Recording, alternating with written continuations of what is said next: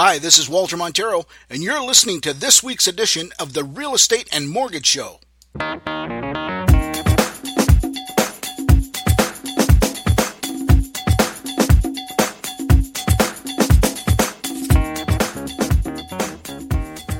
Hello, and Happy New Year. Hope you had a great holiday season.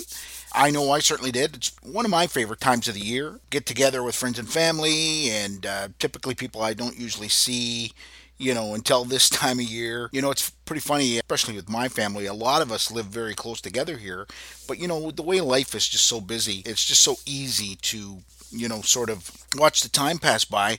And you never really come to the realization that you're not seeing each other until, this time of year, or worse yet, at the funeral home.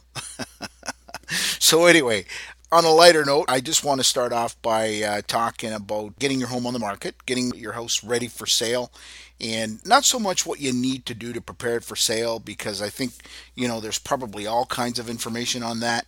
Can certainly cover it at a later date in terms of what you need to do to prep up your home for sale. But what I wanted to talk to you about more today was just some of the things that I see people sort of misunderstand through the home sales process. And I just wanted to cover off a few, maybe some facts that people think are true, but they're not, or just some mistakes. So I made a list of 7. We're going to cover them off, and hopefully it'll help you in your decision, or through not so much your decision. If your decision is to sell, then your decision's been made. But I just want to make the process of home selling for you as stress-free as possible. And believe me, it's always stressful. There's no question about it. Having your home on the market is a pain in the butt. So the quicker you can get that done, get a sold sticker on it and get out of there, the better it is for you and for everybody involved, really.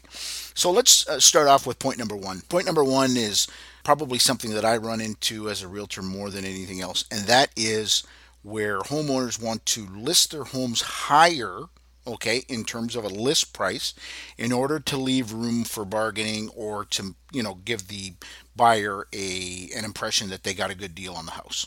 Okay, so this is probably the most common mistake that I see people make. The reason it's a mistake, first of all, is for the most part, when you put your price higher, what that simply means is you've overpriced your home. Okay, so when your home is overpriced, there's a couple of problems. First of all, buyers are very smart today in terms of the access they have to information, unlike any other time in my 28 years in the real estate business. They've got, a lot of times, they know the market better than many, many realtors. So when something goes on the market overpriced, the buyer knows it overpriced. Okay, so they're not going to be enthusiastic about wanting to buy your home. Okay, because they're going to know right away that you're being unrealistic with your price. Okay, the other problem with that, of course, is when you overprice your home, you are putting your home into a price bracket with homes that have more to offer than your home. Okay, so what ends up happening is your home, let's say your home is a $300,000 house, and you've put it on the market at $325,000. Well, the problem is now you're competing with homes that are in the $325,000 price range. Okay, they have $25,000 more to offer. They may have more square footage, they may have more features, they may have a better location, all of those things. So what does that do to you as a home seller? Well, what that does to you as a home seller is it helps your competition, or the homes in that price range, sell faster, because they'll show your place and say, hey, if you like this one for $325, let me show you this one down the street for the same price, and it's got 200 square feet more, it's got a fenced backyard, it's got a fully finished basement, it's on a better side of town, or, that sort of thing, right? So very, very careful, be very, very careful about the list price in your home. It's always better to price more aggressively than it is to be overpriced. Okay, because the reason I say that is if you do that, so if you got a $300,000 home, sometimes you'll see people list them at $295. Now, what does that do? That brings a lot of buyers to your listing. So what happens is you get into an environment that you could very well create a multiple offer situation. Remember what we talked about, multiple offers? So you could get into a situation where you sell your home for even more than what it may be worth, just because of that whole auction mentality. So very important, make sure that you list your home properly at the price that will cause it to sell. Don't worry about the bargaining room. Number 2, open houses Sell houses. Open houses do sell houses. There's no question about it. That's if they're priced right. Now, where they probably are misused more than anything else is where you see agents holding open house after open house after open house on the same house week after week. And then, the seller, of course, is making these demands that they want their house held open because they want buyers to know that it's for sale. Well, I got news for you. Buyers know it's for sale. And when they see you holding it open week after week after week, they know that it's overpriced. All right. So you're not fooling anybody. Okay. Open houses do sell houses. Repetitive open houses, that is not the solution to getting a home sold. Where some people will draw a parallel to that, sometimes they'll say, well, hold it here. We see home builders do it all the time. That's how they sell their houses. Yes, that is how they sell their houses. There's no question about it. But they have dozens, sometimes hundreds of homes to sell. So when they do that, that's what they're doing to expose their product because they have many, many homes for sale. That's not because it'll sell one house, it sells many houses. All right. You have one home to sell. Okay. So if you want to do an open house, that's going to be up to you and the agent that you use to sell the property. All right. But make sure that you understand that open house after open house is not the solution to getting your home sold. The solution is obviously the most important point is pricing it right. So point number 3, my agent should lower his commission if he double ends my listing. Okay. So what I mean by that is an agent lists a property and he ends up also, or he or she, sorry, ends up being the same agent that brings the buyer to the table. Okay. So when that happens, a lot of times sellers are in a situation where they're looking at the agent going, wow, you're making twice the amount of money that you counted on making on the sale of this property. You should lower your commission, okay? Because that way we'll get more money and, you get a sale, okay? I'm very torn with this situation because first of all, if it's an ad call or a sign call or something along those lines, I don't totally disagree that, maybe the agent has a little bit more tolerance in his commission. I'm not saying that. That's going to be totally up to the agent. But the last thing you want to do, I think as a seller, one thing that you really want to keep in mind with this is why do you want to penalize your agent for bringing a buyer to your property? Okay? Because what you got to remember here is that agent could very well take that buyer to another listing on the MLS and get a full commission on the sale of that other property. So why do you want to penalize your own agent for bringing his buyer to the table? Sometimes you're talking about, people that he may have been working with for, weeks or months. Okay. And now you want to cut his commission because he's decided to bring the buyer he's working with to your listing. It doesn't make sense. Okay. I get it. I know where you're coming from, but keep in mind, don't penalize your agent for wanting to bring a buyer to the table. Okay. Next mistake that I see people make is when an offer comes to the table, they turn down the offer because, let's face it, this is only our first offer. Okay? There's an old saying in the business that your first offer is your best offer. Now, is this a hard and fast rule? No. No, of course it isn't.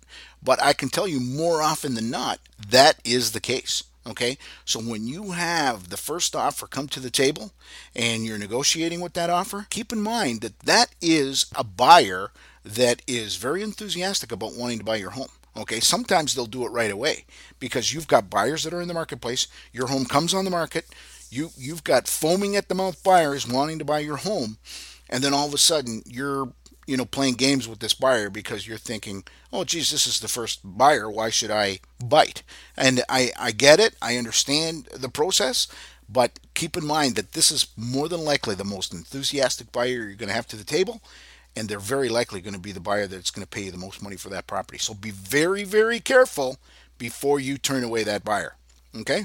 Next mistake I see people make is with conditional on sale of property offers. Okay?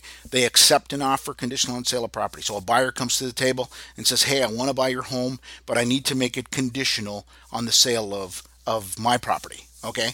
So I understand why buyers do that because obviously they're not in a position to accept or they're not in a position to make an offer on buying your home without having their home sold. Okay, so it's something that you've got to be careful with because quite honestly, when you accept a conditional offer, it usually comes accompanied with what's called an escape clause. The escape clause is a clause that allows you to continue to offer your property for sale, okay, even after you've accepted this offer.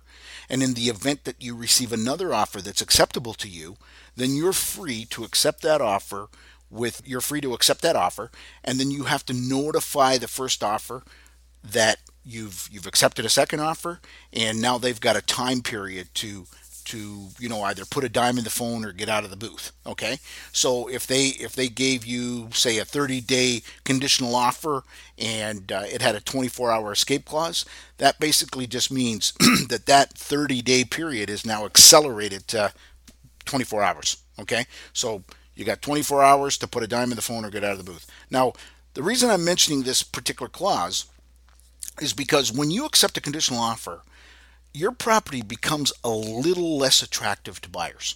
Okay, so just so you understand where I'm coming from here, if we have two homes that are both for sale, and all things being equal, they have the exact same price, the exact same features, everything is terrific about these homes. They're identical, except one has a conditional offer on sale of property, the other one does not. I can tell you more often than not that the property that's going to be more attractive to a buyer is the house without the offer on it. Because the last thing a buyer wants to do is go through the process of getting their offer accepted, of course, with this conditional offer, and then 24 hours later find out that the first offer ended up, waiving their condition and they didn't get the deal. Okay, so be very, very careful about accepting conditional offers. One thing that you might want to do is consider looking at an agency that offers a guaranteed sale program. Okay, our agency, for example, we do that. We've got a specific web page that actually addresses that. You can check it out. It's called cbguarantee.com, the cbguarantee.com. So check that out. This is a situation where, the agent will guarantee the sale of the backup property, and then that way you don't even have to worry about a conditional offer. Makes the whole process less stressful. So at any rate, just obviously keep in mind that particular situation. The next thing, of course, is still addressing conditional on sale of properties, that bump offers need to be firm in order to bump the offer in place. Okay, so basically what I mean there is, if you have an offer, if you do end up going ahead and accepting an offer that's conditional on sale of property, and the next offer, you get a second offer that is going to challenge that offer, that offer doesn't need to be firm. That just needs to be acceptable to you. So you just need to keep in mind, how you're going to go about bumping that offer out. Okay. Now, the reason I'm talking about this is because sometimes we'll get people calling and saying, "Hey, I'll make an offer. I'll make it firm," and or I'll pay more money. That has nothing to do with any of the process. Basically, what that means is that there's a first offer in place, and when a second offer comes in, regardless of the terms of the second offer, the first offer has the first right of refusal. Okay, so that's basically how that works. Now, having said that, I've seen some agents bump conditional offers on sale of property with another conditional offer on sale of property. Let me tell you why they do that. Okay, so you have a conditional offer on sale of property. You get another offer that's also conditional on sale of property. What you're going to do is you accept that second offer, that provided that the terms are acceptable to you, but then now you're going to bump that first offer. Okay, so let's think this through for a minute here. So what ends up happening? If the first offer gets bumped and they decide to waive their condition and go ahead with the deal, well, now your home is sold. If they don't waive and they just bow out, well, you still have a conditional sale of property offer. So really, what have you lost? You haven't lost anything, but you've had now an opportunity to try and see if that first offer will actually come to the table. Now, there's other things to keep in mind there as well. Maybe the second offer had a better backup property, maybe a more saleable property than the offer that, the first offer in place. So it's, just one thing to keep in mind there. All right. So nonetheless, if you have any questions about that, let me know. Fire me off an email, Walter at maximumresults.ca, and feel free to ask me that question or any other question for that matter. And then, of course, the other big mistake I see people make is, hey, I'm not in a hurry. Okay. And I understand this whole particular process. I get that. I understand it. But the situation is, homes that are priced right sell within a specific period of time. And homes that are not priced right don't sell in that specific period of time. They take longer to sell. Okay. Now, what that does to you as a home seller is it tells the home buying community that this home is more than likely overpriced and we have a very unmotivated seller. All right. They start questioning what could maybe be wrong with the property. All right. So the last thing you want to do is be on the market for a long time because, really, in the grand scheme of things, let's face it, being on the market is a pain. All right. Because you have your home show ready situation almost all the time. Okay. So you want to make sure that when a buyer wants to see your home, it's got to be presentable for them to come in and have a look at it. So you want to make sure that, I understand that, sometimes there's people that are not in a hurry. I get it. But keep in mind that the last thing you want is your home on the market for a long time. Because if your home's on the market for a long time, you're very likely going to sell it for less than what it's actually worth. Okay? Because nobody gives homes on the market for 6 months full priced offers. Okay? That does it happen? Oh, maybe from time to time, but I can tell you more often than not, it does not happen. All right. Anyway, just a few pointers. I hope that helped you out. Maybe in a future episode we can talk about prepping up your home for sale, and that would certainly be fine. We can do that, and I look forward to talking to you again. I hope you have a great week, and you can find us at Walter at maximumresults.ca.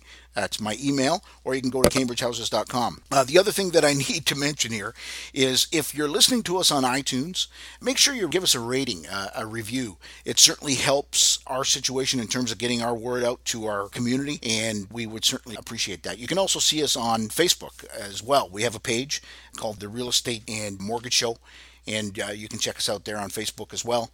And anyway, I just want to thank you so much for listening to the show, and I hope you have a great week.